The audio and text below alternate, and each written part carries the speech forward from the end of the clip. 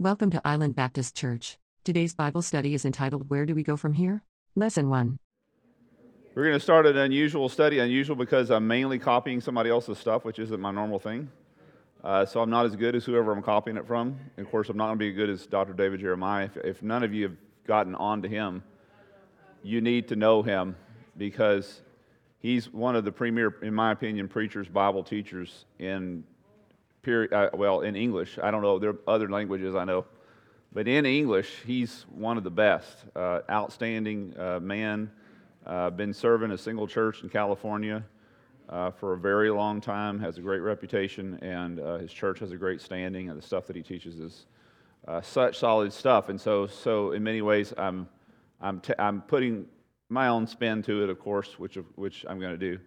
But I'm giving you a lot of his research. I want to make sure and give him the credit for that. I know he would give God the glory for all of it, and that's certainly what we need to do. We're going to embark on a kind of unusual study, not just in the sense that I'm using somebody else's stuff, but also because of the topic and the genre of things like globalism, socialism, communism, not typical things you hear from a pulpit, or at least for a very long time in my lifetime. I know I haven't heard things like that. We haven't dealt with these kind of things the way we are today.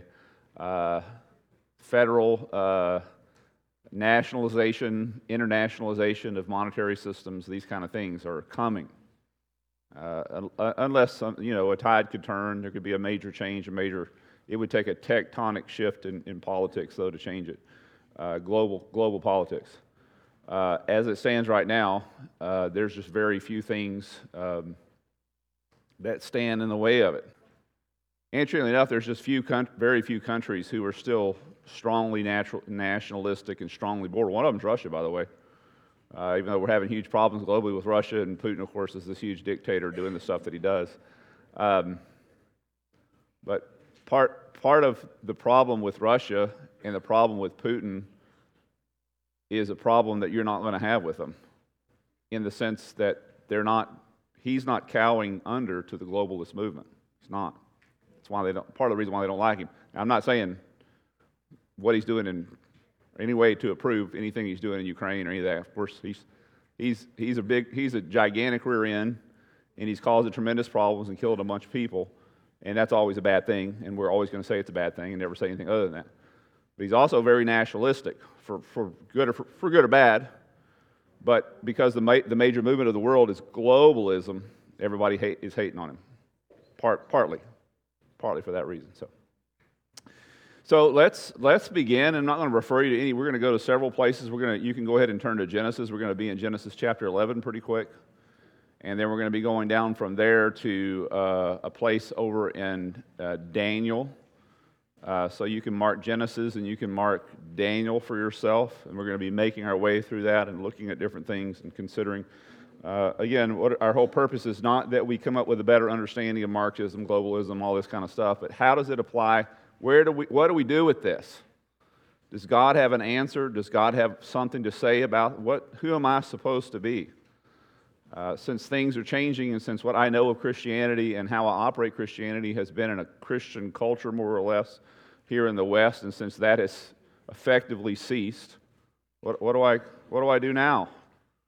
Where do we, as Dr. Jeremiah's title is, where do we go from here? And so I was so stirred when I heard his stuff and read his stuff. I was just like, I've got to preach this stuff. So again, I want to give him total credit for the information, even the information I throw in there. We'll just give it all to him, and anything I misspeak and don't say, he's not responsible for. So, okay. Dr. Jeremiah is teaching weird stuff. No, Pastor Bill's teaching weird stuff. Dr. David Jeremiah is doing great, so leave him alone. So let's pray and ask God's blessings over our time. We've already asked His blessings over our food, and now let's ask spiritual blessings over spiritual food. God, we thank You for never leaving us in the dark. We thank You, God, that through Your Word we have all the answers that we're going to need to be able to live a life of righteousness, to be fully equipped for every good deed, Lord, fully equipped in every way. Lord, we thank You for that. We know that Your Word is going to equip us to be able to deal and understand our world today, to be able to be the people that we're supposed to be, not the people we want to be, not the country that we wanted it to be, but to deal with who we are today and who we should be going forward. Thank you, God, that you're going to equip us that way. We pray your blessings over it and your blessings over our eyes and ears as we learn. Thank you. It's in Jesus' name we pray. Amen. The country of Venezuela was once a great country. 40 years ago, it was the greatest country in all of South America, economically speaking. Yes? Make sure everybody's got notes. I've got a few left if you haven't got notes. Some over there. There's 3 pages in all. So Back and front, yep. Valerie, Charlotte. Way over there.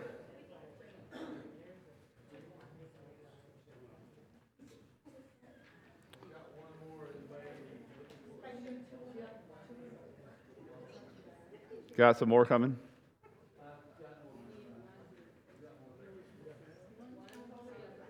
So before the service started, Chuck asked me, do you want me to print notes? I said, no, don't worry about it. Nobody's going to want anything. That's what I said.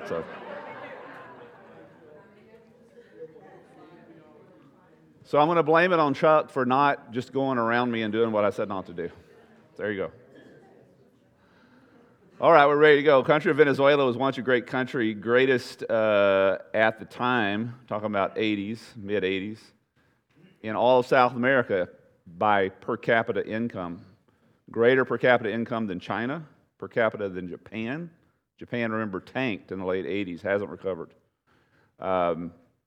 Rivaling per capita income of the United States of America, Venezuela. Did you know that?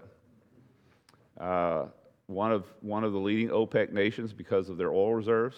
Still has tremendous oil reserves, although a very desperately poor country now, for reasons I'm going to present to you.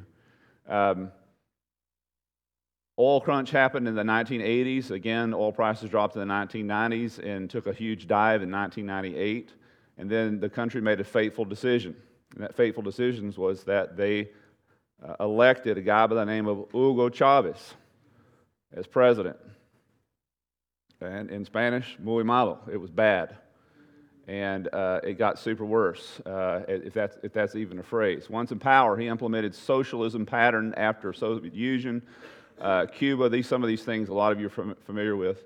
China, he rewrote the Venezuelan constitution, guaranteeing the citizens the rights of government. In other words, the government owes you these certain rights. See if you recognize these. Free health care, free college tuition, social justice paid for by the government, many other things. The Supreme Court stood against him, and so he stacked the court with 12 of his own justices and redid the whole thing. He, as soon as he came back in power, was, quote, reelected in 2006. Socialism totally engulfed the country. After that, he nationalized the media, nationalized removing every single voice of dissent. He authorized the government agencies to seize privately owned properties, which they did, so that the wealth of Venezuelan citizens all became under the name, and he did this all under the name of fairness and equality, because he says, I'm going to redistribute it to everybody. Of course, he did not do that, because you can't hold him accountable, because that's the way he had it set up. He took control of the nation's oil industry, which was immense, expelled foreign investors, nationalized farms, banks, grocery stores, businesses, eliminated term limits of elected officials. Why? Because that's what they do. So he could remain in power for the rest of his life, which turned out to be until 2013. And even though he could conquer everybody, he couldn't conquer himself, and he died of cancer. But set up a rule and set himself up to rule in the style of a Castro or Stalin. Any of this sound familiar to you? I'm not talking about Venezuela. I'm talking about our country. It should, because the same ideas are being fostered and promoted and believed and accepted in our culture, especially by the younger ones among us. Well, I'm glad we have some young ones here, because they're going to turn the world upside down. Although the ones I'm looking at already know probably a lot of the stuff that I'm going to say today, because I know their parents. So his successor continued in implementation of the socialism, which gave way, of course, to totalitarianism, which it always does. So socialism and totalitarianism are equal in the sense that they go together. You don't find one without the other. It starts with socialism, always turns into totalitarianism, 100% of the time. Today, Venezuela is spiraling into anarchy. Inflation is over 1,000,000%. You think 12 or whatever we're at right now is bad? Try 1,000,000. From 2015 to 2019, the money of the bolivar of Venezuela inflated 54,000,000%. Yikes. This was the greatest country in South America in the middle 80s. What happened? Still a very wealthy country, by the way. They still have all these oil reserves. They still have all these natural resources. What happened to them? Well, socialism happened to them. Why should this matter to us? Like I said, because these socialist policies are invading our United States and are infiltrating our thinking and practices of our leaders. Socialism has failed 100% of the time. It will never succeed because it's based on a false narrative. And here's the false narrative. If we all come together, we'll be better. No. History has proven that. Biblical history, we're going to see some of that tonight, which is important for us to understand. You understand what was happening and why God did what He did, and what happens when God doesn't stop us coming together.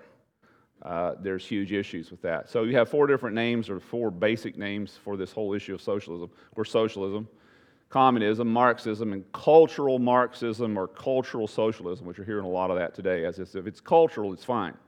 It's not. It's definitely not. It always ends bad. The scary thing is what I'm about to tell you. The poll in 2020 showed that 40% of Americans, all ages, had a favorable view of socialism. Almost half. 2019, a similar poll of those, or what's the ages between 18 and 24? Is that Gen Z or is that Gen Z? Or is that millennials? Whatever that age is, between 18 and 24, 60% of them had a positive view of socialism. Why? Because they just don't know. They've not been told. And they're not being told. I was raised where, we were taught about socialism. We're going to talk about the stuff I'm talking about tonight, the stuff I learned as a kid. I don't hear that anymore. Why? Because there is an agenda. They say, you're a conspiracy theorist, Pastor Bill. I'm not a conspiracy theorist. That means I have a theory that's going to happen. I'm a conspiracy believer. I believe it's happening. It's happening. I'm not talking about socialism.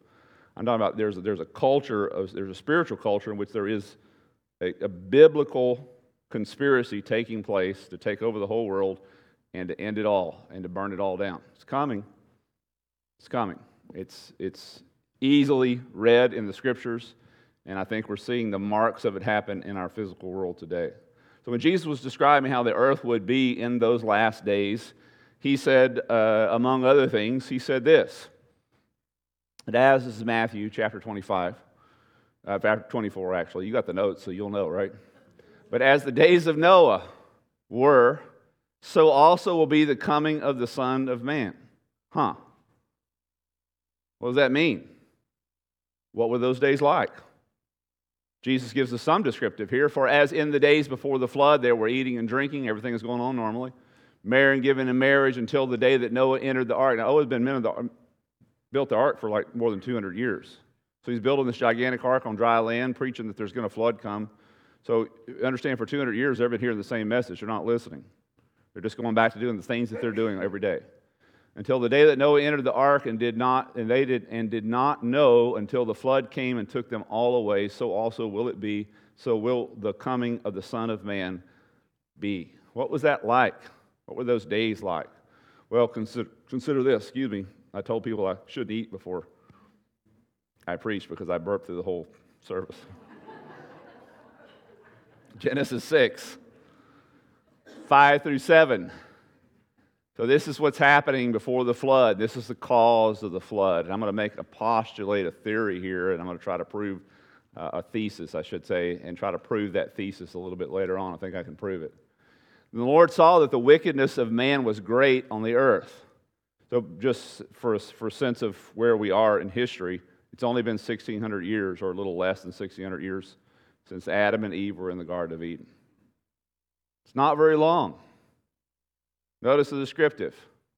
Wickedness of man was great on the earth, that every intent of the thoughts of his heart was only evil continually. How does it get that bad that fast? If you read the New Testament, read the Old Testament, read the book of Genesis, you find out people were living 800, 900 years. They had no television, nothing else to do. What were they doing? Having a bunch of kids, like a bunch of them. Far more healthy than we are. We're capable of having, 3 or 4 kids maybe, and then, maybe we don't want them. Maybe we can't have them. Many can't. Back then, not that problem. They didn't have that problem. Stacks of kids. And then those kids were living 600, 700, 800 years and having stacks of kids. Oh, if just math, if you believe the Bible, and I do, just math would tell you we're not looking at millions of people on the globe. We're looking at billions of people. But billions of people in a 1,600-year time period had gotten to that. How'd they get to that? Here's my thesis. Because when we come together, apart from God, apart from the intervention of His Holy Spirit, it's never good. We become greater than the sum of our evil parts, and we destroy this place. There's not been an exception to this. Socialism is an example of the attempt to do that and how rapidly things come apart when you do. So again, they came together. That's my thesis. They had only one, as far as we know, only one language. They only had one culture.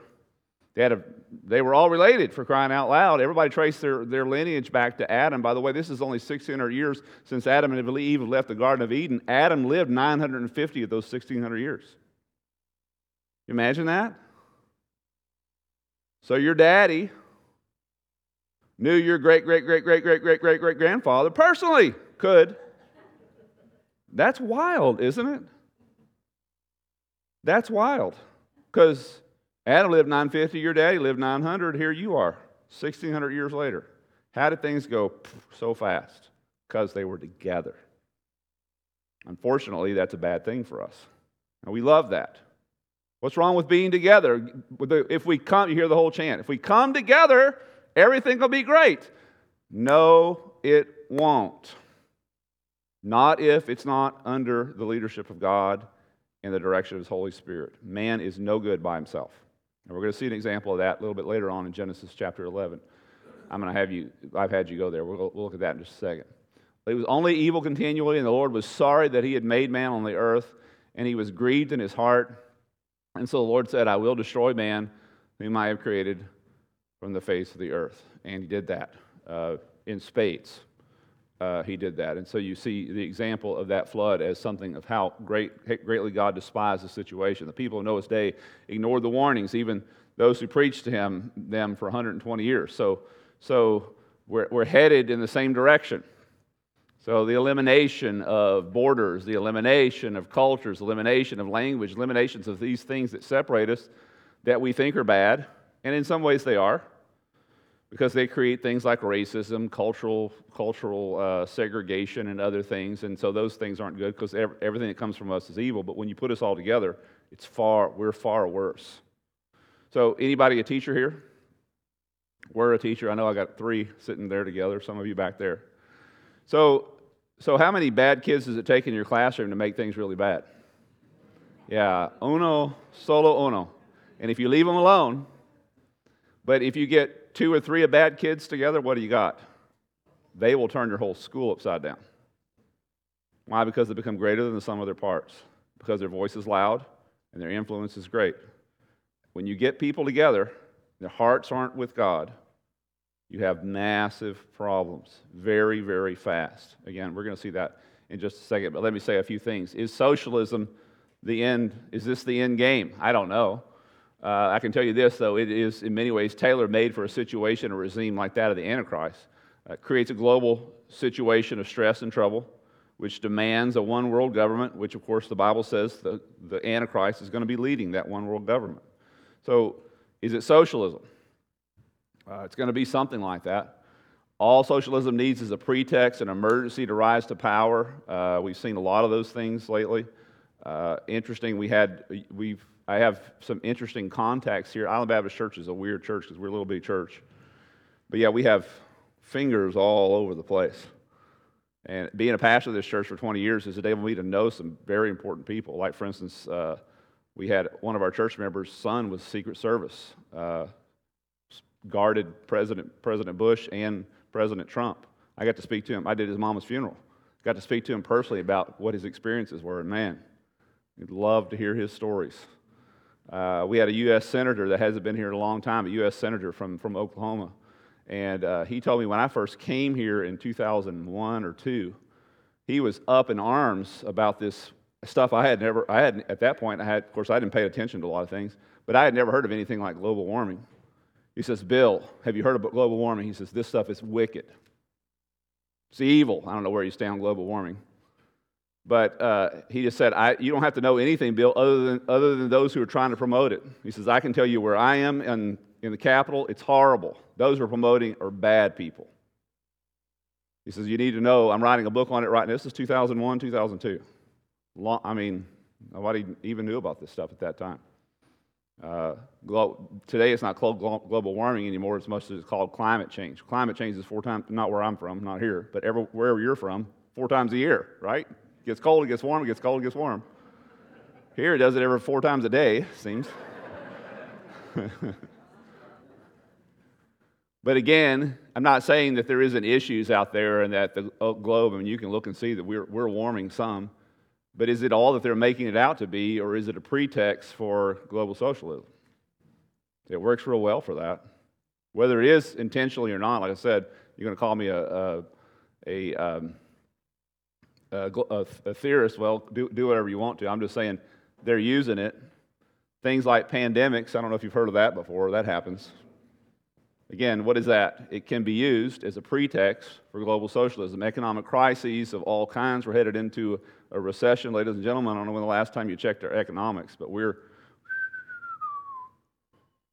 50-60% of our stocks are below their 50-day or their 200-day moving average. That's a recession.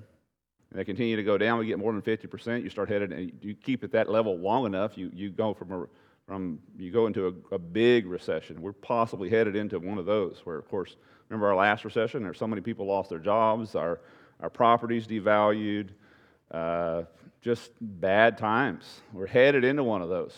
Because why? Because you've got a government that's swinging us back and forth, just pushing us constantly. Do this, do that, using opportunities, like I said, like global warming and pandemics, and scared. It's interesting if we talk about sheep a lot, it's interesting what you can do with sheep when you scare them. They'll all run off a cliff together. They'll all run into deep water and drown themselves. They'll all run into the jaws of a wolf together. Get them scared. Shepherd knows that. He does. Watch it. Where have we been this past 2 years? Scared to death. That's a pretext, whether it's being used or not, and I'm suggesting that it is. We've been led to believe that dissolving our borders and dissolving our nationalism is the best thing for us. It's not true. It's not true. Here we have, my thesis is that's what's taking place here in Genesis. That's why within 1,600 years, God's having to starve the whole globe, destroy every one of them, because getting together was not good for them. Here, again, in Genesis, well, actually, it's not going to be there. It's going to be in your Bible. I told you to go there, right? Genesis 11, because there's too much to read here. The first world leader was a guy by the name of Nimrod. And this is just some 500, 600 years after the flood. So we're born and created in Genesis chapter 1.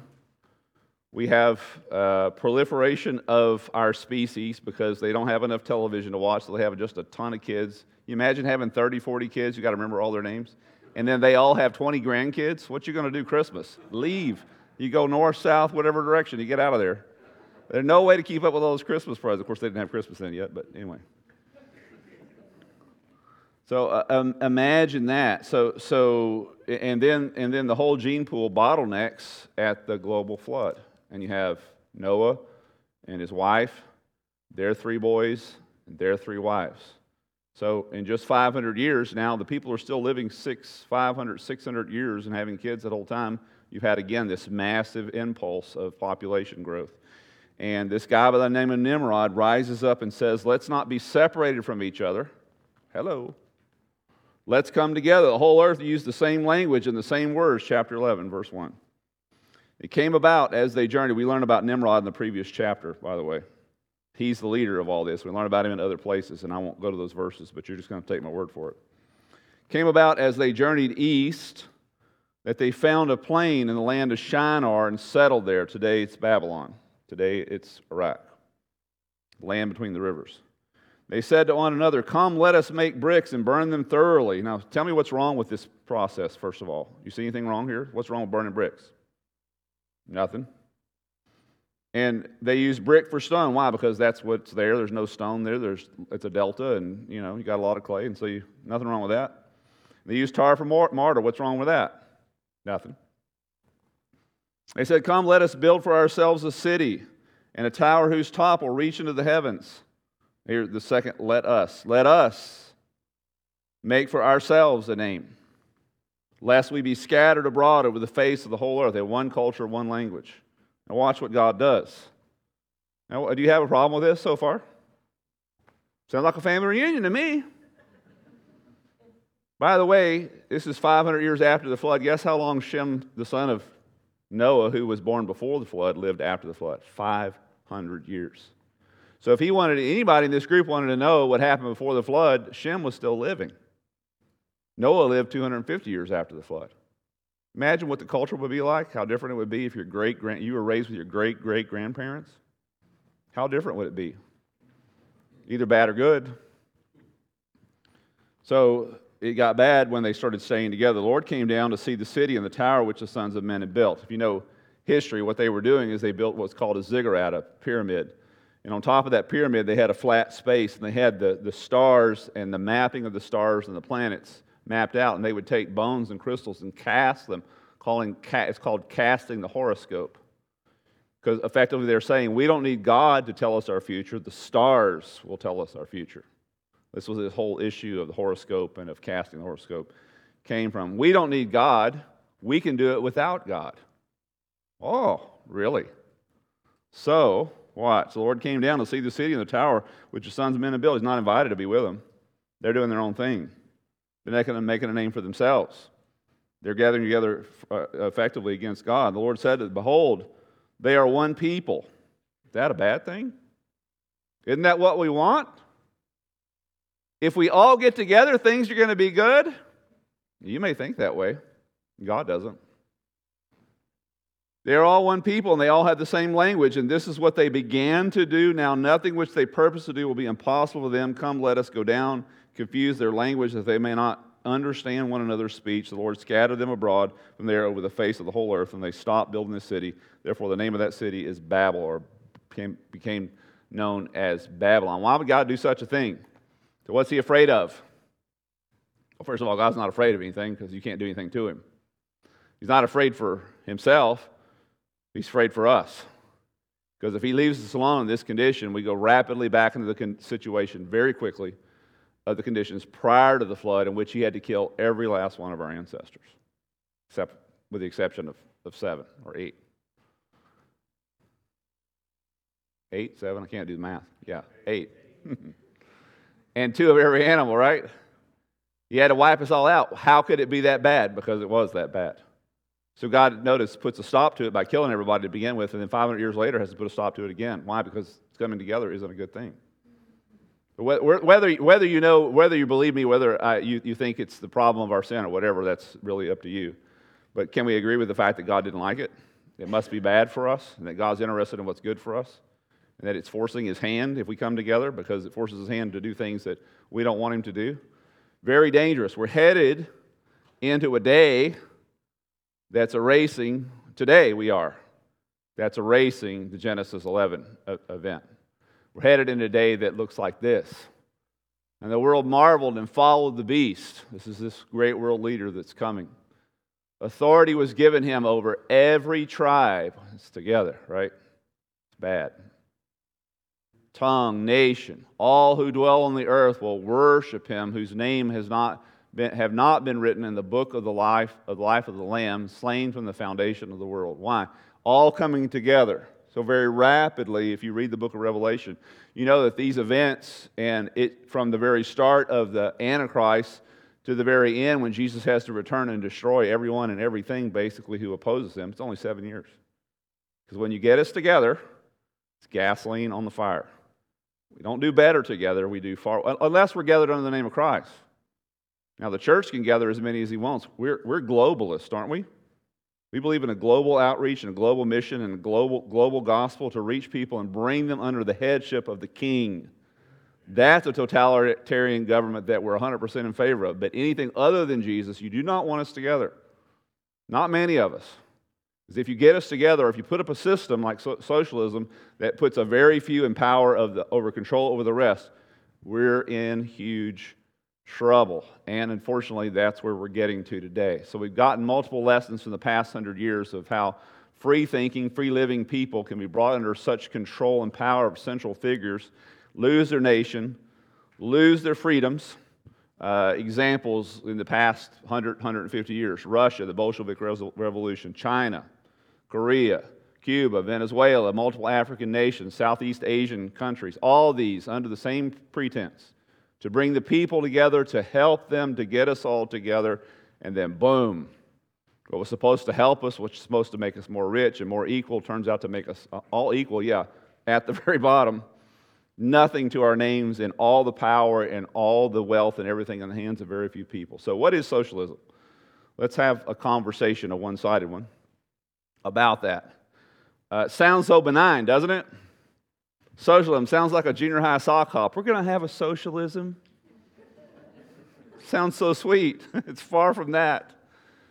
It is, in practice, it's a very evil system. Socialism believes that the world's means of production, infrastructure like farms and factories, energy, national resources, medical help, property, banking, everything like that, should be under the control of, quote, the people.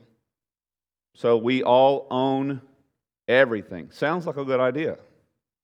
So we all have the same share in the oil reserves in the state of Texas. We all have the same share in the properties. We all have the same share in the governments, in the companies, in all these things. I mean, that sounds like such a sweet idea. The problem is the society as a whole owning all the raw materials and the system in produce. It sounds so nice, but in a free market system, those are owned by individuals. They're owned by individual companies who achieve and who do better, and who try and who work hard, and those who don't work hard and don't do their best, they don't get that stuff. That's free market. Socialism, whether you try or not, you still get the same share. So I can sit on my couch and eat bonbons and smoke cigars and watch CNN, and you can work your tail off, and you and I get paid the same. Now, from my side of things, that's beautiful. Your side of the things, not a way to live, is it? That's socialism. But because, see, here's what happens. If everybody owns everything, then everybody owns nothing. Try to have a board meeting and decide where the next hospital is going to be when everybody owns all the hospitals. Everybody does. You can't have a board meeting. We're going to get every last person, the 230 million people together in the United States of America, and decide where our next oil well is going to be drilled. You can't do it. Or what we're going to plant on 2,000 acres up in Nebraska. So guess what happens? That decisions fall to the hands of very few people, and those very few people, turns out, don't answer to anybody. That's socialism. When it's owned by everybody, in practice, it's owned by nobody, and it gives way to this totalitarian type of government. Under socialism, the government becomes the sole authority and controller of all these things, supposedly serving the people. Now, as I said this morning, as long as those leaders are godly and have nothing but selfless interest, we're great. But you get one bad person in there, while the whole system is set up to allow these bad people who want control and who will try to seek control and keep control ruthlessly. It's a system that allows, it gives way to that kind of thing. And then once they get themselves in power, just like Hugo Chavez, they set themselves in a position where they cannot be held accountable.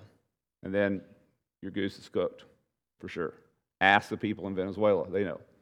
So to understand socialism, we need to understand its originator. Here he is. A face only a mother could love, right? Karl Marx. Anybody study Karl Marx? Kids, have you studied Karl Marx? Some of you have. He's a woolly booger, isn't he?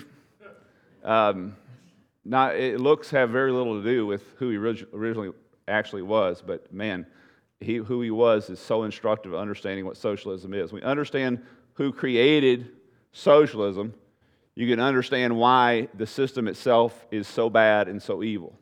You understand this guy was the creator, but when you know who he is, oh man, anything that this guy makes because of who he was, it's going to be terrible. Here's some things to know about Karl Marx. Karl Marx did not just hate God, he was a cheerleader for the devil. I mean, truly. Not just after God, he loved the devil and his ways. His own family thought he was demon-possessed. Imagine that. Your wife and kids think that. Pretty stark statement. His own biographer said he had the devil's view of the world and the devil's malignity. Sometimes he seemed to know, he said, that he was accomplishing the works of evil as he's writing the Communist Manifesto and these other documents, these several volume documents that he wrote. On one occasion, Karl's own son sent him a letter and addressed it to "My dear devil." That's the guy that wrote socialism, Communist Manifesto. What's going to come out of that? It's not going to be good. Tell me who the creator is, and I'll tell you what he's created. Karl's partner, Frederick Engels, declared these words, 10,000 devils had Karl by the hair, he said. It sort of looks like it did in some ways. Karl hated Christianity. Here's just some simple phrases about him. He was a tyrant. He was a racist. He was a radical who hated God and just wanted to see the world burn. That's a different kind of evil. Show me a person who's interested in money, and I'll show you a person who's got a price. Show me a person who's interested in power, I'll show you a person that's got a price. Show me a person that just wants to see the world burn. There is no price for that person. There's nothing you're going to do to make them stop. Because they just want it all. They want to see everybody suffer. They want to see everybody be as bad as they are. They want to see everybody as hated and as hate-filled as they are. That's Karl Marx. There's few of those. More of those, I guess, more than anything else. But didn't care about his own life. Didn't care about his family. Didn't care about his wife. Didn't care about anybody. Didn't really care for himself at all. Just wanted to see it all burn. And so it's from that heart and manifested all these things. He writes this poem in 1837 called The Pale Maiden. He composed it himself. Here's his words.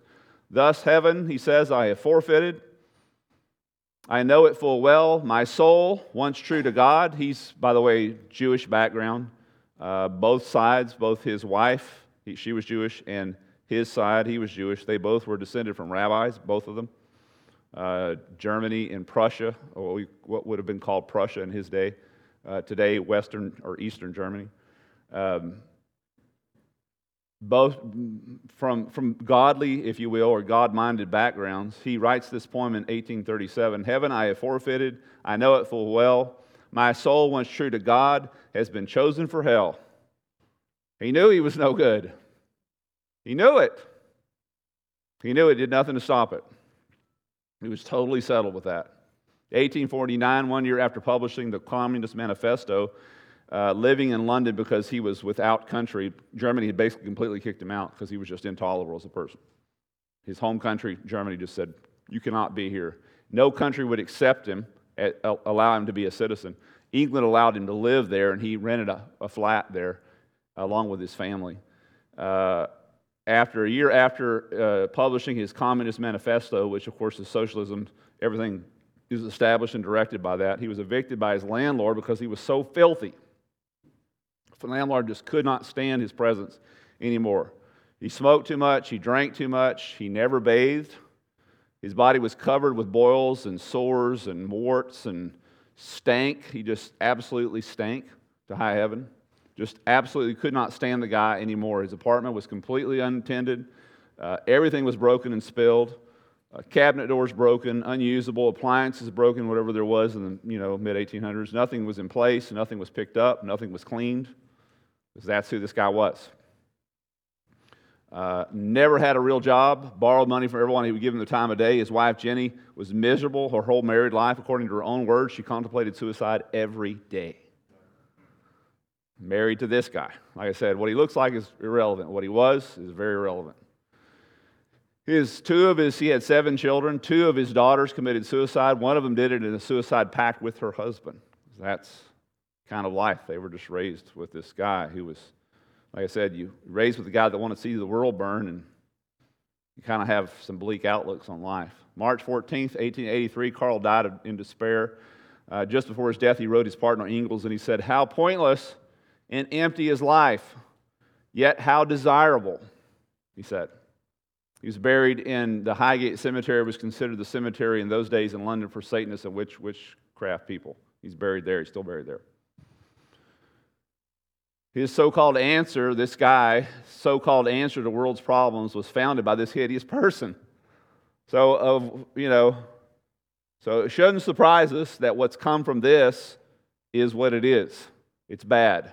It's never been anything other than good. And unfortunately, Karl Marx is ruling the world from the grave today, largely. He has. His wish to see the world burn and turned upside down, he's gotten his wish largely in the past 150 years. Tremendous, and it's still not done. And we're headed into, I think, as far as the people in the West, we're headed to some of the worst days of it. So what is socialism? Well, the tenets of his ideology are there's more than four, but I'm going to give you four of them because they're the biggest ones. Number one, Marxism is anti-God, not just atheist.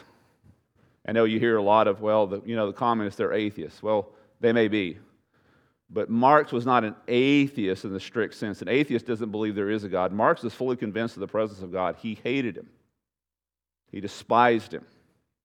He went on record multiple times. Marxism is anti-God. Karl saw Christianity as a source of oppression, which in the Roman Catholicism of the Europe he was raised in was very true.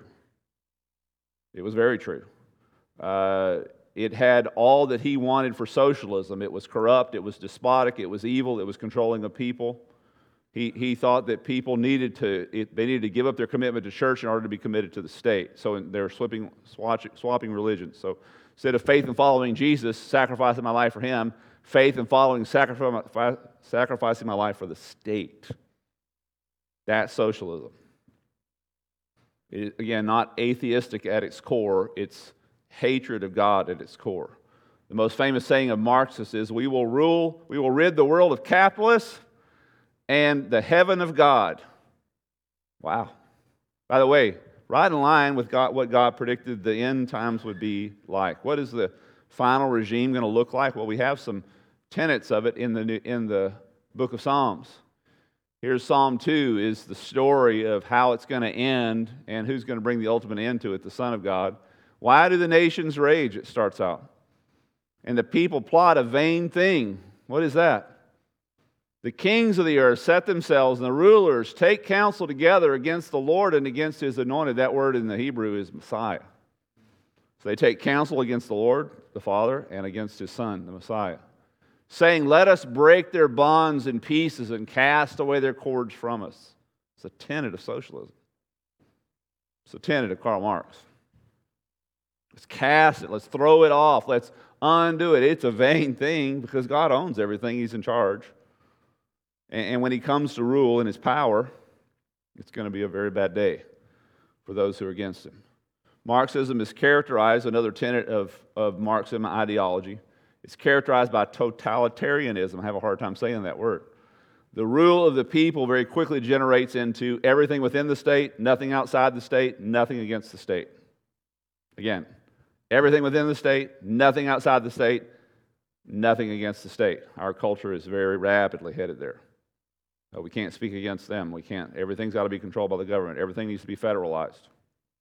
No longer powers of the state, no longer powers of local government. Allow the local government to fail so it can be federalized. Why? Because that's the way you control things. Totalitarianism aspires to nothing less than defining and controlling reality. I tell you how to think. I tell you what to do. I tell you who to be.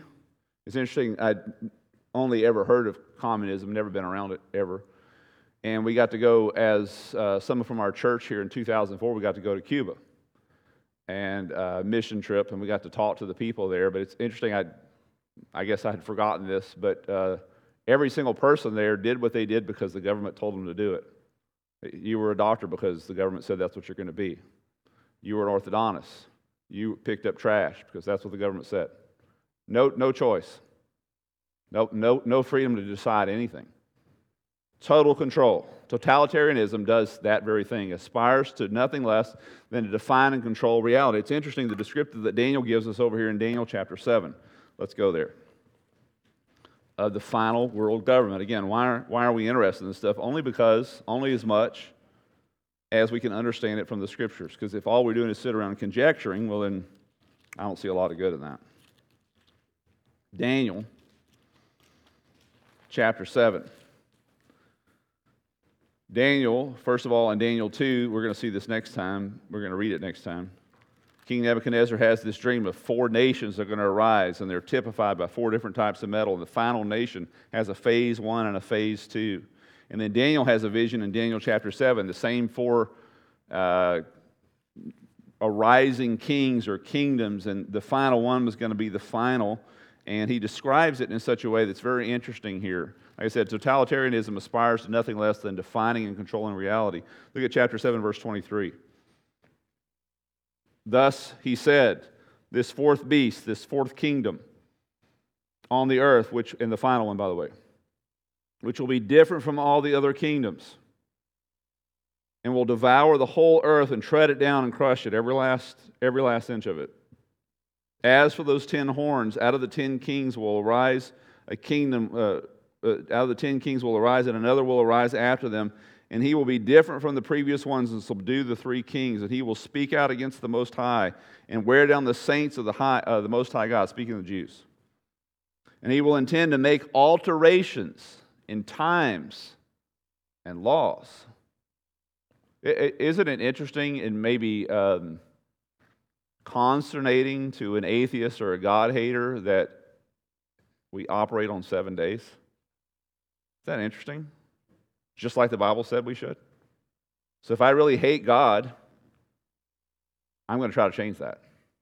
Among many other things. I mean, all the laws and rules I'm going to try to change, but I'm going to try to change the calendar. I'm going to try to change everything. Seems to say that's what's happening here. Intends to make alterations in times and laws to the very basis of culture. He's going to try, or this regime is going to try to change. They will be given into his hand for 3.5 years, is what that time and half a time refer to. But the court will sit, and judgment will come, and dominion will be taken away, and he will be annihilated and destroyed forever. So that's the end of totalitarianism. But nonetheless, notice what he says here about it. They aspire, just like totalitarianism does, Marxism does, to truly define and control every last thing. Exactly what it says. The last regime is going to be like. Interesting. Another tenet of Marxism, it thrives on division. Classic Marxism lives and breathes off dividing us. You say, well, you just got through telling us that they're bringing us together. Yeah, they're bringing you together after they make you hate everybody, kill everybody. That's the way they roll. Marxism classically thrives on division. Classic Marxism is one where division is promoted among the classes. You read Communist Manifesto, you'll see that. Oppressors against the oppressed, bosses against workers, rich against the poor, landowners against those who don't. Have you noticed in our nation we're the most divided we've been probably in my whole lifetime? In my whole lifetime, over stuff I didn't know existed. I mean, I know there's such thing as racism, but boy, everybody's a racist now. I don't see myself as a racist at all, but I guess since everything is a racist, I must be a racist now. I don't know. Here's the problem with everything being racist.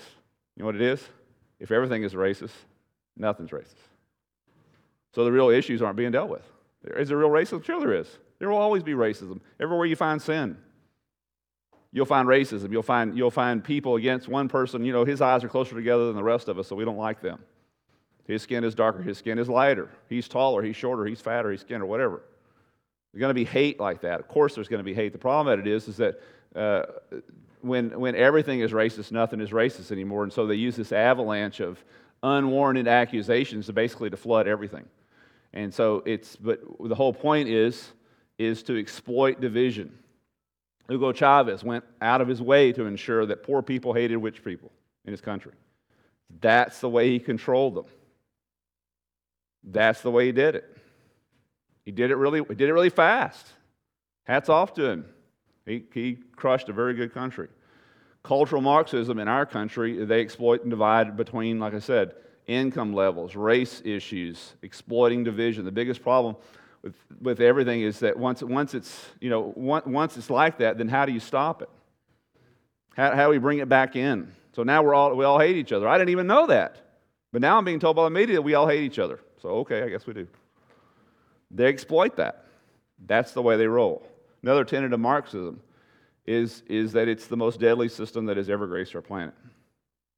Far more people have died under Marxism than anything else that's ever happened in the history of humanity. There was a book that came out in 1999 called The Black Book of Communism, tabulated the Marxist death toll for the 20th century, revealed the most colossal case of political carnage in the history of mankind. Here's just round numbers. Latin America, 150,000 people killed. They say, oh, capitalism's killing people. I'm sure there's capitalists killing people. But they're not lining them up on a wall and machine gunning them. That's what they're doing in Marxism. They're not starving them. Speaking of Ukraine, that's where Russia started with their huge, or USSR, their huge genocide was in Ukraine. And basically, he put them all under a socialist regime. What was the guy's name? I forgot. Not Lenin, but the guy that followed him. Huh? I can't hear you. Stalin, that guy. He was, by the way, a great child of Marx, because he, like Marx, didn't care about money, didn't care about power so much as he just wanted to see the world burn. And used the opportunity. He wanted to control Ukraine. And so what did he do? He put them all under a socialist system, and then he starved them all to death. Cut them completely off. They all depended upon the dole of the government. The government's going to take care of you. The government's going to provide for you. And then, poof, dead. Millions of them. Latin America, 150,000. Eastern Europe, 1 million died under socialism. Vietnam, 1 million. Africa, up to this point, 1.7 million. Cambodia, 2 million. A lot of people, where's my buddy from Vietnam over here? We were commenting at lunch today how we fought in Vietnam, but a whole lot of our Agent Orange and bombing happened in Cambodia and Laos. In fact, the biggest portion of it happened over there because that's where Ho Chi Minh Trail was. We think of only Vietnam being communist. It was the whole Southeastern Asia. They were all under the regime. Cambodia, 2 million people killed under communism, socialism. North Korea, 2 million. USSR, 20 million killed mainly under Stalin. China, 65 million died for the cause of the people because they're going to make everything better. That's socialism. That's communism. It's never been good. It will never be good because it's based on a false narrative that if we come together, if we get things together in common, that we will all handle it correctly. We can't. We haven't. So if you took all the deaths, both civilian and military in World War I, and all the deaths, both civilian and military in World War II, and added them together and multiplied by 2, you still would not get the number of deaths that have been under communism in the past century. That's how many people have died under it. It is a regime of death. Nothing comes close to its butcher bill. So wherever you see communism, you see death. It's all from the creator, the guy that I showed you before, because that's what he wanted. He set up a system, knowing that he was doing evil. He knew it, because he just wanted to see the world burn. So why are we learning all this? Because the trends, we already talked about that, leading our country today to some bad conclusions. Trend number 1, the destruction of our monuments, the destruction of our history. It's a bad thing. Now, whether you agree with the monuments or not, it's interesting that these groups that are destroying our monuments are, of course, destroying the Civil War monuments. They're also destroying Abraham Lincoln. They're destroying all of it. So if it's anything from history, they just destroy it. Why? So it's not just a bunch of mad young people who just sowing their oats. No, it's classic Marxism. This is the way they do things. And whether the young people know what they're up to or not, I don't know. But those that are behind them do. Because like I said, you couldn't write it better than what they're doing. The pattern of Marxism is to erase the past, the books, the culture, the history, and have someone else not write new books so that we forget what we were, so that we don't know who we are. And then now that we don't know who we are, we can be told whatever we want, whatever they want, I should say. Classic Marxism, destruction of our history and monuments. Cancel culture Everyone who does not kneel to the altar of prevailing political agendas is canceled. Classic Marxism. Classic socialism. Again, it's the new day. It's where we are. So what do? Well, don't tell anybody, but I've hired this barge, and it's headed over. We're going to pick up a lot of select fire AK-47s they're selling over here in Ukraine. We're going to bring them back and pass them out. Just so. Do you want one? I want one. You're down with that? No, I'm sorry, guys. We have a greater revolution that's important. Stopping socialism and promoting capitalism is not what the Scripture has called us to do. Now, I'm an American, and I'm for voting for that as much as you possibly can, and we should shout against it. We should protest it.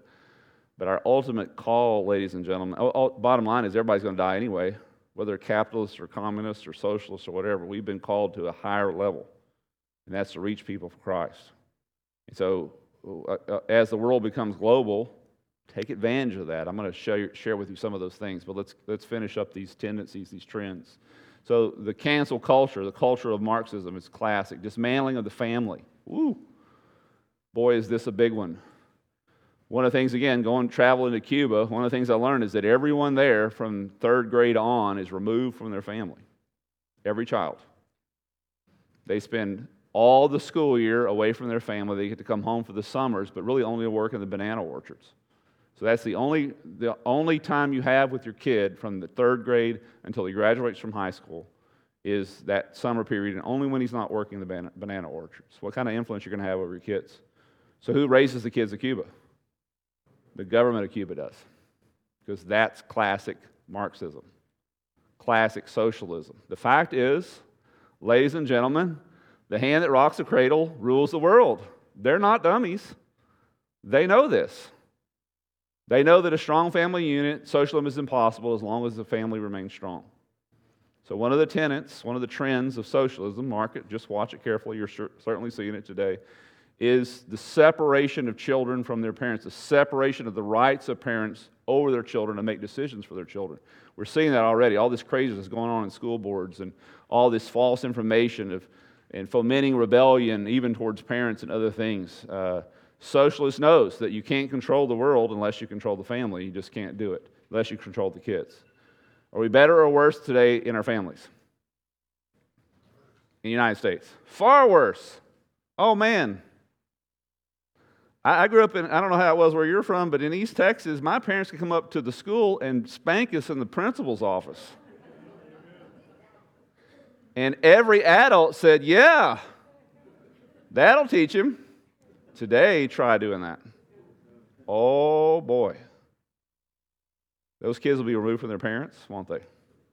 We've come very far. We don't know what's wrong with the kids anymore, and I can tell you what's wrong with them. Yeah.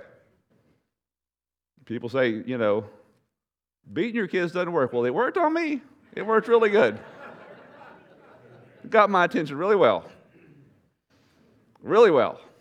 And of course, there's bad and good in all of it, but still, we should expect there to be ongoing attempts to subjugate the home to the government. Again, federalization of everything. Federalization of the family. The government will raise your kids. The government will tell you how to spend your money. The government's going to handle your life. The government will handle your business, tell you what to be. Fourth tenet, or fourth trend, redistribution of wealth. The ideology that teaches all human assets should be unclaimed by the government. That's where we are. Government can be trusted to redistribute these things in an equitable way. Like I said, this Fed coin that's coming, it's coming. It's already here, by the way. Like I said, when they put money into your bank account during the stimulus period we had over the past year and a half, did they have to go, how much money they put in your bank account, by the way? Some people, thousands. So our son, we still don't have a relationship with him, but we heard through our daughters. He was sent home because he got COVID. Everybody at his job got COVID. And he went to collect and because they shut down the restaurant where he was working, he went to collect an unemployment check. The unemployment check was way more than he was making. Why should he go back? And the money, guess where it went? It went straight into his checking account. So all these people that were seeing all this stimulus money, I got stimulus money too, by the way, and I didn't send it back. I spent it on, guns probably. I don't know what I did. Fishing poles or something. Select fire AK-47s. How'd that money get in your bank? Were they sending armored trucks all over the place to transfer cash? No, it's just somebody typing in numbers, or actually computers. Just numbers to your account, your account, your account, my account. It's just digital asset. That's all it is. We already are operating under a Fed coin policy. It's already here. They can put it into your bank. Guess what? They can take it out of your bank. They can put it into your bank. They can shut down your bank. Did you know that? So I'm selling AK-47 Select Fire, and I'm selling vaults to put bear in your backyard. Did I tell you that? So I'm going to make a lot of money on this. Don't worry. We're going to pay for this building across the street. So it's just, I hate to say sound like a fatalist, but apart from the intervention of God, it's just where we're headed. So again, I'm not so much standing up here saying we need to put an end to this. I mean, I wish we could. I'm more saying, who are we supposed to be? I don't have time because Christ is coming for my personal life for a revolution. I'm not saying you don't do that. You need to decide before God what you do. But for myself, I have a world that's lost and dying and go to hell, whether they're socialists or capitalists or whatever. So I have a responsibility and a call upon my life, but we need to know what we're doing. We need to know where we are so we can make honest decisions based upon the direction that God has given us in the Scriptures. So this redistribution of wealth, government can be trusted to distribute all these things. And whenever this principle has been implemented, the poor have always gotten poorer. And the middle class have gotten poorer. And a very few at the very top have gotten more wealthy than possibly you can imagine. That's, again, we don't have one regime. We don't have two. We don't have 10. It happens every single time. This is what happens. Socialism is a system that does not work because those who are in it do not work. Humans are evil. And it's just the way it goes. All socialism has failed to this date, leading to death and destruction and poverty. And don't throw out there the Scandinavian countries because they're not truly socialists. They're welfare states. Well, so is Israel, by the way. They're not socialists, strict sense. So removal of distribution of wealth. Here's another tenet, the removal of authority. Does it bother you, this whole defunding of the police, or you thought it was a good thing? They pay them too much money, right, Doug? Look how wealthy Doug is back there. He's just living off of, we don't care if you got shot 100 times, Doug. We don't care. It was not worth all the money we gave you over there in Washington, D.C. Defunding of police, is that not the nuttiest thing that you've ever heard? But you know what shocked me is that when they did defund the police in these cities, that crime went up. I can't believe that. My little socialist heart was broken because people are good. And if the cops will quit stomping on their head, which I don't think they should do, I'm not in favor of that. But who knows? I don't know their situation. I don't know. I'm not there. Who am I to say? They have a job to do, and it's not an easy job, and I don't envy them in any way. But if we're going to defund those who are protecting the laws that we've created, what should we expect? Anarchy, which, by the way, socialism thrives off of. So we cause the systems to fail, the cities to fail. Here's I'm a socialist. And wherever this principle has been implemented, the removal of authority, the so-called progressives, go and their goal is to let the governments fail. That is their goal. Have you noticed where the progressives are in charge? Again, I know that you think I'm a conspiracy theorist, but have you noticed where the progressives are in charge, like California or Illinois? Anybody moved here from Illinois? I got neighbors, yeah. Can they not balance books? Are these idiots? We call them idiots, but they're not idiots. They know exactly what they're doing. They're allowing it to fail. Because why? Because when it fails, then it allows the government to step in. Federalization. So instead of an independent state, we have now a federalized state, a federalized city. Federalized state like California, one of the most powerful, those two are two of the most powerful states in our union. Not a good thing. It's not. allowing the governments to fail and the cities to fail so they can be federalized. And almost everything you watch today is about the nationalization of stuff.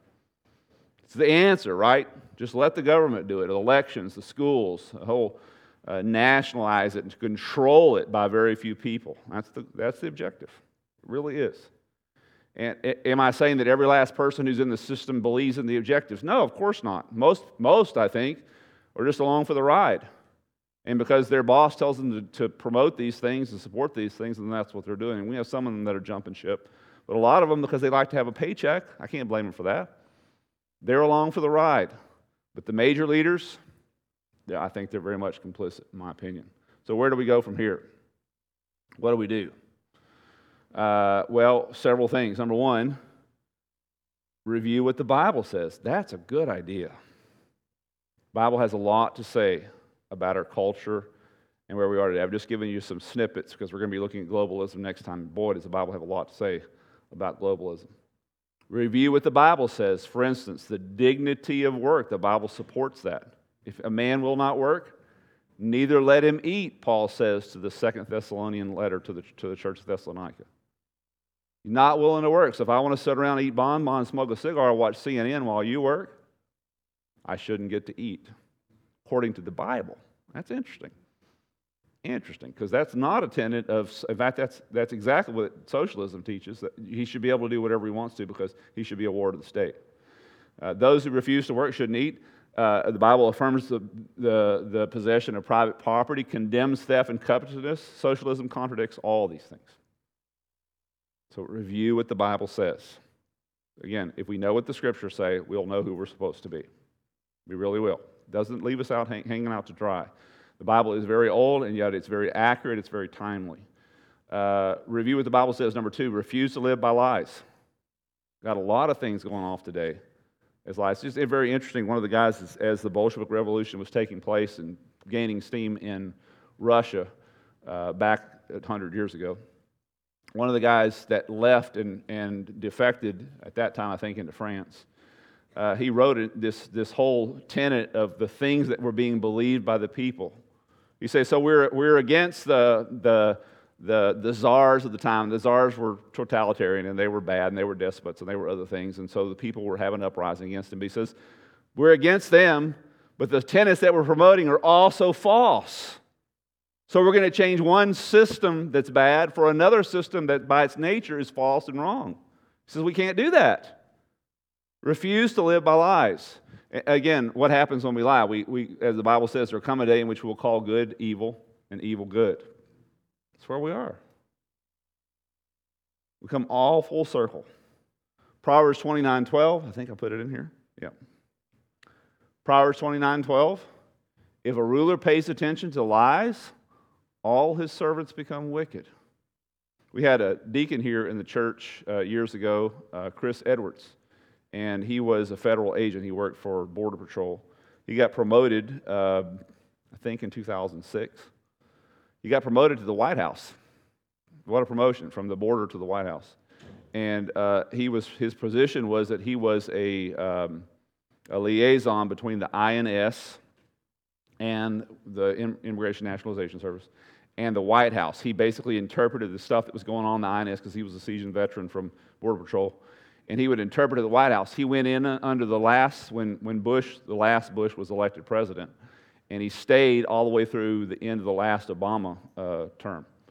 And so I got to talk to him several times, and we would call him because we have border issues here, and he was always the guy I would consult about different issues. We have kids that are illegal and families that are illegal around here, which is, I hope you don't know I hope that's not the first time you heard that. There's illegal people that live around here about everywhere you go.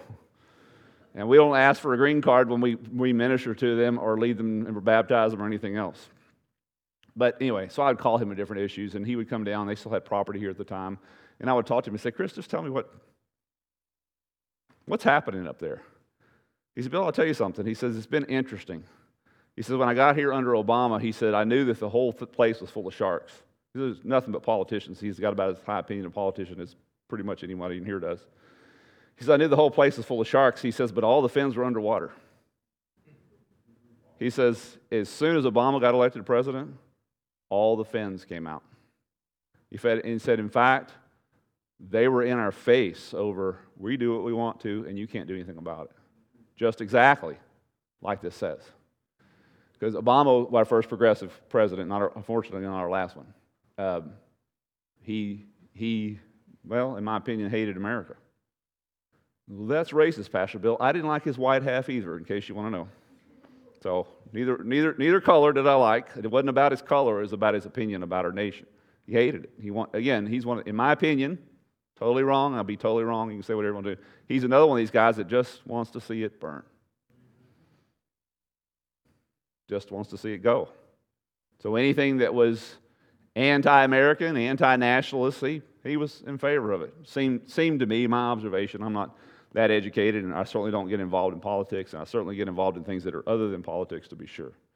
So even when we listen to false stuff, that's a mistake. Don't do it. I've told you many times, stop watching television. I told the Sunday school class this morning, one of the interesting things when we go to Cuba, it was very strange. So we live here on the edge of a Hispanic culture, and I thought when we go to Cuba, it's going to be similar to a Hispanic culture. A lot of poor people, a lot of corruption in government. It's going to be just like Mexico. It was just like Mexico in a lot of sense, because that was true. A lot of corruption, a lot of poor people. The difference, several differences, was number one, every person in Cuba was educated. They had degrees like me, undergrad and graduate degrees, living in a room the size of this stage, the whole house, all their family. There may be only one chair for furniture and a bed over in a corner on the floor for the whole house, 10 people living there. But on the wall was a state-of-the-art television with a closed-circuit connection, because that's the way they fed their propaganda, and it had to be plugged in. It was just the rules of the world. So that's the way they cultured them. That's the way they kept them closed in. They let them see nothing else, and they told them what they wanted to hear. Nothing different than the media we have today. They're not telling you the truth. We all know that. So why are you listening to them? Because I'm supposed to, who told you you're supposed to know that stuff anyway? I want to know what's happening in the globe. Where does it say in the Bible you have to know that stuff? I think it's a waste of your time. I think it's a waste of your brain power, and I think it's a distraction. I think it's a propaganda agent of the enemy. I'm not about socialists, I'm talking about the spiritual entities that are out there. They're using it on you. I'm serious. I want you to pray about watching that stuff. I don't think it's worth it. I really don't. I think it's a huge issue for us. We need to turn it off. I think it's an avenue through which they funnel to us fear and the propaganda and the situation, and they talk to us, and we continue to listen to it. Well, I'm not in favor of any of it, but you're still listening to it. Why are you doing that? If you're not in favor of it, it's like you're voting for it. Quit voting for it. Again, I'm your pastor. You can do whatever you want to. I'm not coming to check you and see where you're plugged in or not. I'm just giving you my opinion. Refuse to live by lies. I'm not living by lies, but I'm listening to lies. Well, that doesn't sound like a good program to me. Number 3, resolve to be a follower of Jesus, not an admirer of Jesus. Now, this is critical. The world doesn't need one more Christian. It's great that you're a Christian. That's good for you, but what good are you doing to the world? Nothing if you're not a follower of Christ. Well, I'm a follower of Christ, Pastor. I'm in church. Where does it say in the Bible that you're a follower of Christ if you come to church? Jesus, as a follower of Jesus, is the one who dies to himself, denies himself, and not until then is he able to follow Christ. But if you're not doing those things, then don't tell me you're a follower of Christ, because Jesus wrote the definition. Are you going to rewrite Jesus' definition? I don't think you want to do that. So quit calling yourself a follower, call yourself an admirer. The world doesn't need any of those. It's great for you, but you really don't contribute anything to the world. Oh, well, it changes the way I vote. Okay, great. Super. Nothing in the Bible about what you're supposed to vote for. Everything about how we're supposed to live. So only a follower of Christ actually lives about the tenets of Christ, and they become sacrificially living to the cause of Christ and doing what Christ has called us to do. Those people reach the world. Christians don't. Never have. Only disciples make disciples. And then a fourth thing, I think this is interesting, and this is Dr. Jeremiah, and a recommendation from him, and I think it's a great recommendation. Rethink small groups. Rethink small groups. And he says that, of course, Dr. David Jeremiah is pastor of a very large church in California. And but big focus on getting people in small groups, because what happens is when we only attend services, we're not involved in each other's lives. I don't know what's happening in your life. You know what happens in my life. There's a part of us that says, that way I keep my hands clean. I don't have to worry about you. I wake up in the morning, I can't come up with a single thing to pray for because I don't know anybody with problems. So guess what happens? Same thing happens when I have problems. You don't know what's going on in my life either. Small groups. Small groups are the answer to that.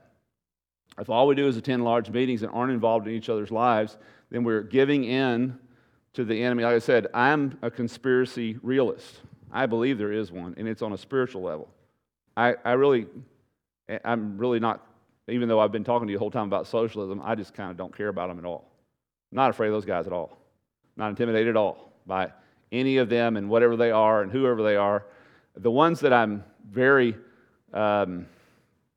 soberly, respectful of is the spiritual entities that are behind them.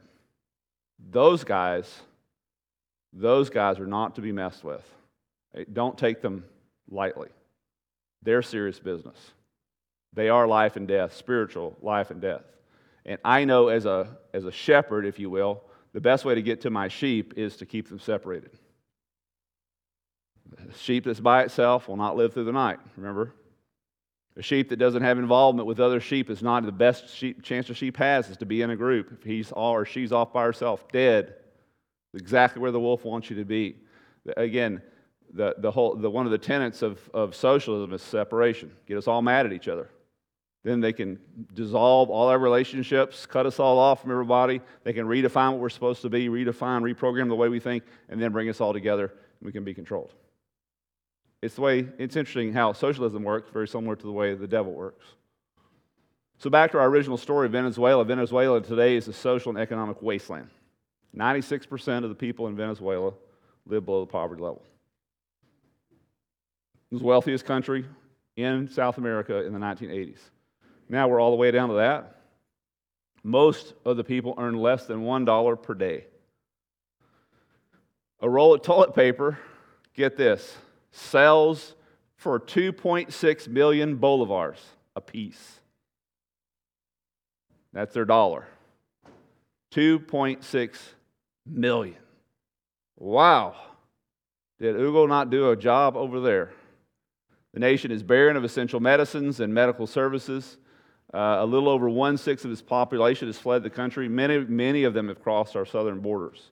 I said I serve on the board of a ministry that we house boys between the ages of 12 and 19 here in Harlingen. And there's a federal agency that rents our property, and we are able to minister to these kids. But a lot of our boys are Venezuelans whose parents have put on a train, sent them across South America, or put them on a bus, got them to the border of Panama, got them across the Panama border, paid their ways, told them by hook or crook to make it to the Texas border and swim across. That's how they got here. And they left home 3 weeks before in Venezuela, and they're all the way here to the border. Mom, we're talking about a 13-year-old boy, 12-year-old, 15-year-old. How bad does it have to be for you to pack up a child that you love? Because there's nothing there. How bad does it have to be where you are for you to put him through the possibilities of what could happen to him by himself through all that? Pretty bad. It's pretty bad. Not one or two of them do we see. Hundreds and hundreds. Venezuela, Colombia, multiple middle Central American countries. It's the same thing, same system. Marxism did it. Socialism did it. That's what happens. It just is. So we're going to stop right there because wow. I told you it's going to be long. Next time we had to get all this because there was a lot to talk about because we're going to use this as a jumping off spot for more things next time we come together. Questions? I'm certainly no expert on any of the stuff I'm talking about. Like I said, very dependent upon Dr. David Jeremiah, and very grateful to him and for his ministry and just his research. And have done some of my own research because I kind of like to know what I'm talking about to a certain degree, but I don't mind learning from others. So, questions? It's all good, right? Yes, Tom. What can we do to reverse this? what is going on right now in our country. What can we do as Christians Right. to reverse what is going on? Well, like I said, it'd be very helpful for us to be followers of Jesus and not admirers of Jesus. The followers of Jesus is what made this country what it is, not admirers. People who are willing to give their lives for the sake of what the Scriptures teach are the people that establish this country. So a huge answer is just stop being cultural Christians, admirers of Christ. We don't need any more of those. It's great that you're going to heaven. I'm happy for you. Tell me what good you are where you are. Only followers of Christ make a difference, not admirers of Jesus. That's huge. Like I said, Tom, don't tell anybody, but Select Fire AK-47s. I've got some. It's in the back here. That's the other thing that we can do. No. I'm not for burying a bus, building a compound. I don't think Jesus has called us to that. Do you take payments? Do I take? Yeah. Yeah, I do. $1,000 up front, though. Yep. No, Bull, I don't have any ammunition, though. I'm sorry. I don't know what to tell you. That's the next barge that's going over there. We'll get ammunition. No, I don't feel like God has called me. Obviously, I live in a nation and I live off the blood and sweat and sacrifice of many Christians who took up arms so that we could have a free world. So for me to stand up here and say you should never take up arms and we should never fight and all, I'm just saying for me that's what I'm doing. That's just because I know what God has called me to do, and I know there was plenty of others who were very dedicated, very committed Christians who were formative in our nation and formative in our rights that we have here, who were very committed Christians, very much sold out to Christ, and did what they did because they feel like God called them to do it. And like I said, I'm living off their blessings.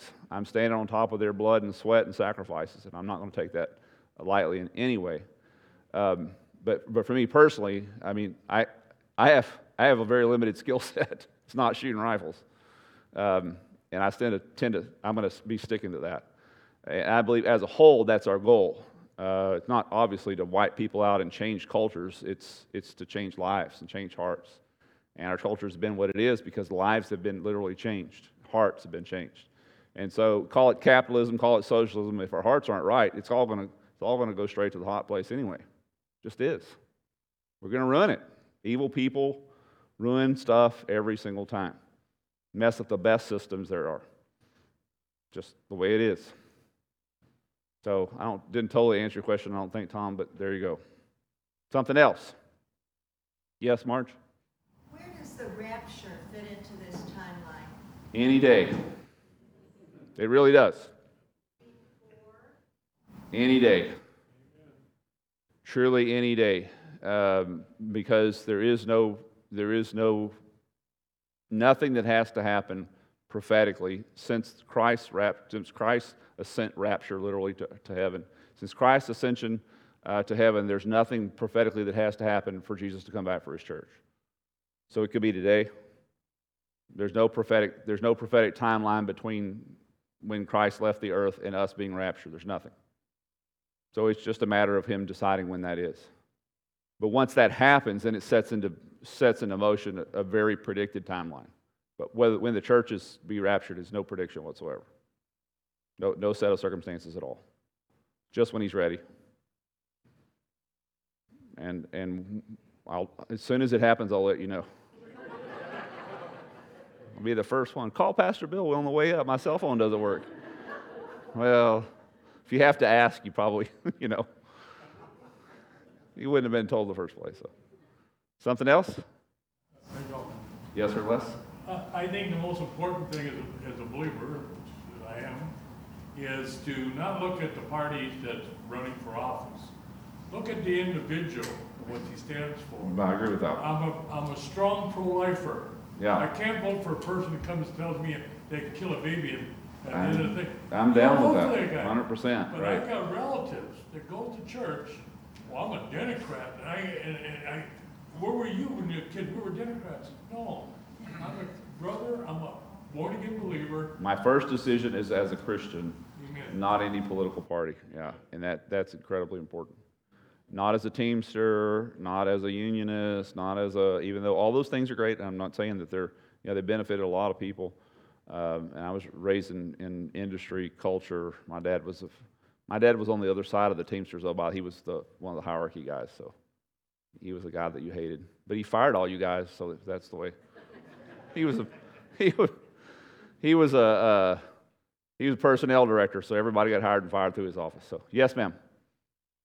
Dr. Jeremiah has a series called Agents of the Apocalypse, and it answers that question and many, many others. Yeah. It gives you He's got a lot of good stuff.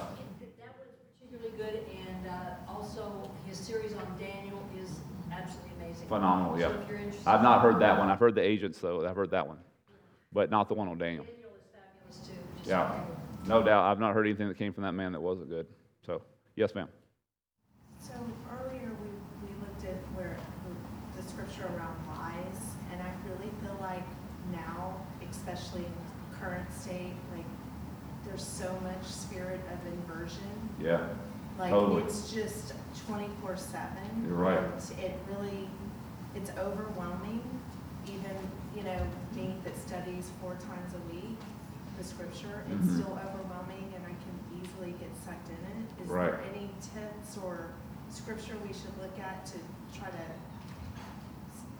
Well, it's, like I said, I think I made my point pretty clear. Got my soapbox all dirty. One of the things is to turn the lies off.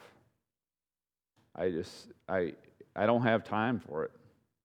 So I'm at the place in ministry now. I've been 55 years old and 30 years of that in ministry. And I was telling somebody, people come and talk to me. They come tell me stuff.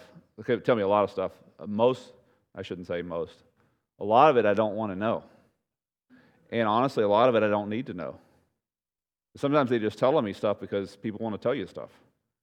And I don't have time for stuff I don't need to know. Because my brain, I have, very limited space. And so I try to focus myself on what I can know, what I can really help with. If it's not something that I need to know, then I cut people off. And I'm not trying to hurt anybody. But it's kind of like I don't need to be a funnel through which all this stuff just comes. Because I can't verify what they're telling me. They're telling me their side of something. And so as soon as they tell me their side of something, it's impossible for me now, because all I'm going to hear is their side, because the other person's not going to come see me. I'm never going to hear their side of the story, and so now I'm unable to make a solid judgment. So I would prefer not to hear anything. Tell me in general what's going on and how I can pray for you, and let's let God decide it. But again, my tenet is I don't have a space in my head for secondhand information. And 99% of the stuff is, or 100% of the stuff you hear on television is secondhand information. You weren't there. They weren't either. And so now they've taken what they think happened, even the stuff that they didn't happen, and they're giving their twist on what didn't happen or what may have happened or what could have happened or what they think happened, and now they're going to give it to you. And so you got time for that? I don't have time for that. I don't have the brain. Maybe you're way smarter than me, got a big brain, but I don't have the brain capacity for stuff like that. Second information. I mean, talk about, we live in a day in which we have the access to so much information. You go back 30 years, 20 years, almost 100% of us had access to way less. 50 years, almost 100% less. And we were just fine without knowing stuff. We had no access to it. We didn't have a television. We didn't have anybody telling us stuff. As a kid, I was just out there eating mud, shooting turtles in the pond. My dad would go to work. My mom would go to school. We'd come home. We were fine. We'd go to church on Sunday night, Wednesday night. We were just fine. I don't think our brains were created. I don't think God intends for us to handle this much information because we're getting overloaded. One of the huge movements in our culture is anxiety disorder. Have you noticed that? There was no such thing as, for me, maybe there was somebody. I never knew of it. It seems like now it's every other person. Why is that? I think it's a sensory overload. They overload you. It's like a computer. It works as long as I'm keeping things running correctly and keeping viruses off of it. But as soon as that thing starts spinning out of control and starts getting too much information, it just clogs and locks up. So they're locking us up, whether they're doing it intentionally or not. I think they are, but we are intentionally allowing it, and we don't have the brain space for it. There's too many other things we could be doing with ourselves. You don't need to know that stuff. Because, I mean, you can't verify it anyway. So why are you wasting your brain power on it? I just don't get it. Well, I do get it, but I don't want it. I'm recommending that you stay off of it. I really am. Because, like I said, you can't verify it. So I can't see a reason for it. I really can't. And they all, put their hand on the Bible and raise, I swear to tell the truth, nothing but the truth, so help me God. Still don't believe them. I don't trust them. Like I said, one of my worst experiences down here, one of my most unexhilarating moments was, like I said, served on this board. I think I've told you all this before.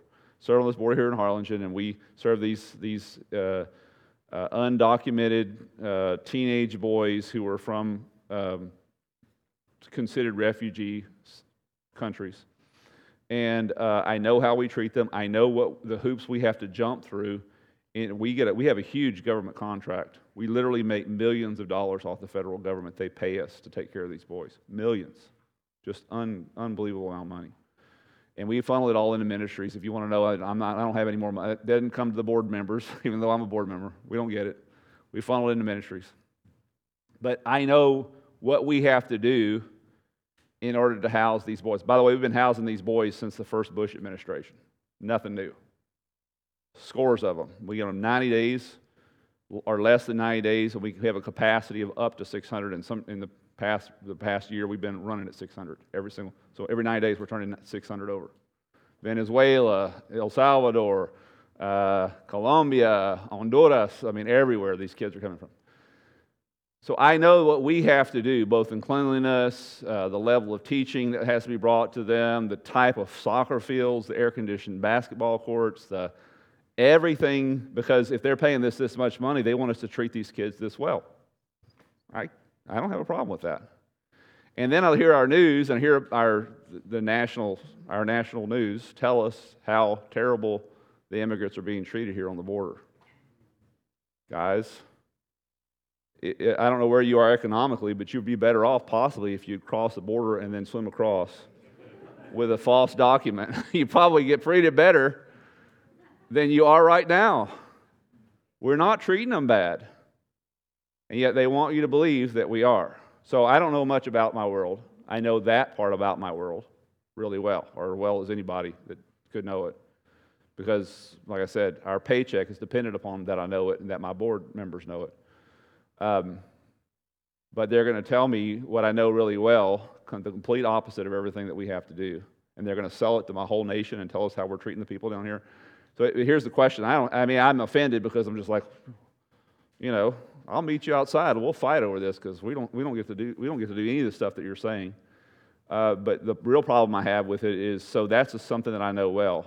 Most of the stuff I don't know very well. So how can I know that what they're telling me about the other stuff is any different than what they're saying about the stuff that I know? In fact, I'm pretty certain they're going to bold-faced lie about that. They're probably going to bold-faced lie about probably everything else. So, just my opinion, and it's jaded, I will say that, but it's only gotten bolstered over the years, and this is not my first year to do it. Like I said, since Bush was in first term, so 2003, I got on the board there. I've been on there ever since. So I've seen administration changes and different things and all that, and that's sort of irrelevant. But the thing that is relevant is what our media tells us about things. They ain't telling you the truth. If that's any indication, now maybe it's the only time they slipped up, and they kept slipping up, and they continue to slip up. And maybe they just can't seem to get the story right because they don't wanna, I think. But I really think they're doing the same thing about everything. Because okay, so you got some illegal aliens crossing the border and they're coming here illegal and there's a problem with that. I got a problem with that. You got a problem with that? I got a problem with that. I think we need to have secure borders. That's only one issue. I think it's minor compared to some other stuff. So, but they're going to lie that wholeheartedly about it. So what about the bigger stuff? They're going to lie wholeheartedly about it. And I'll tell you what they want you to know, not what you need to know. So don't waste your time. So you lie to me once, that's on you. Lie to me twice, that's on me. So I don't give you another chance. So especially when you lie that big. So anyway, Guys, goodness gracious, we got to go. Time for bed. Yeah. So let's pray. Thanks for your time and for your patience. I appreciate it. God, thank you so much for our time together. We truly are seeking what the truth is, Lord. We want to know who we're supposed to be. How do we operate? Where do we go from here? Who are we supposed to be in this day as believers, and what you called us to be, what you called us to do? How do we help a nation that we love? Is there something we can do? Can we change it, God? We're asking that you would change it. We're asking, God, that you would intervene in your mercy. You give us good leaders and not leaders who follow lies. God, give us wisdom through this time. Bless our time together. God, I pray you'd be glorified in our lives and the decisions we make as a result of it. We ask these things in Jesus' name. Amen. Thanks for visiting. Find us at www.islandbaptistchurch.org.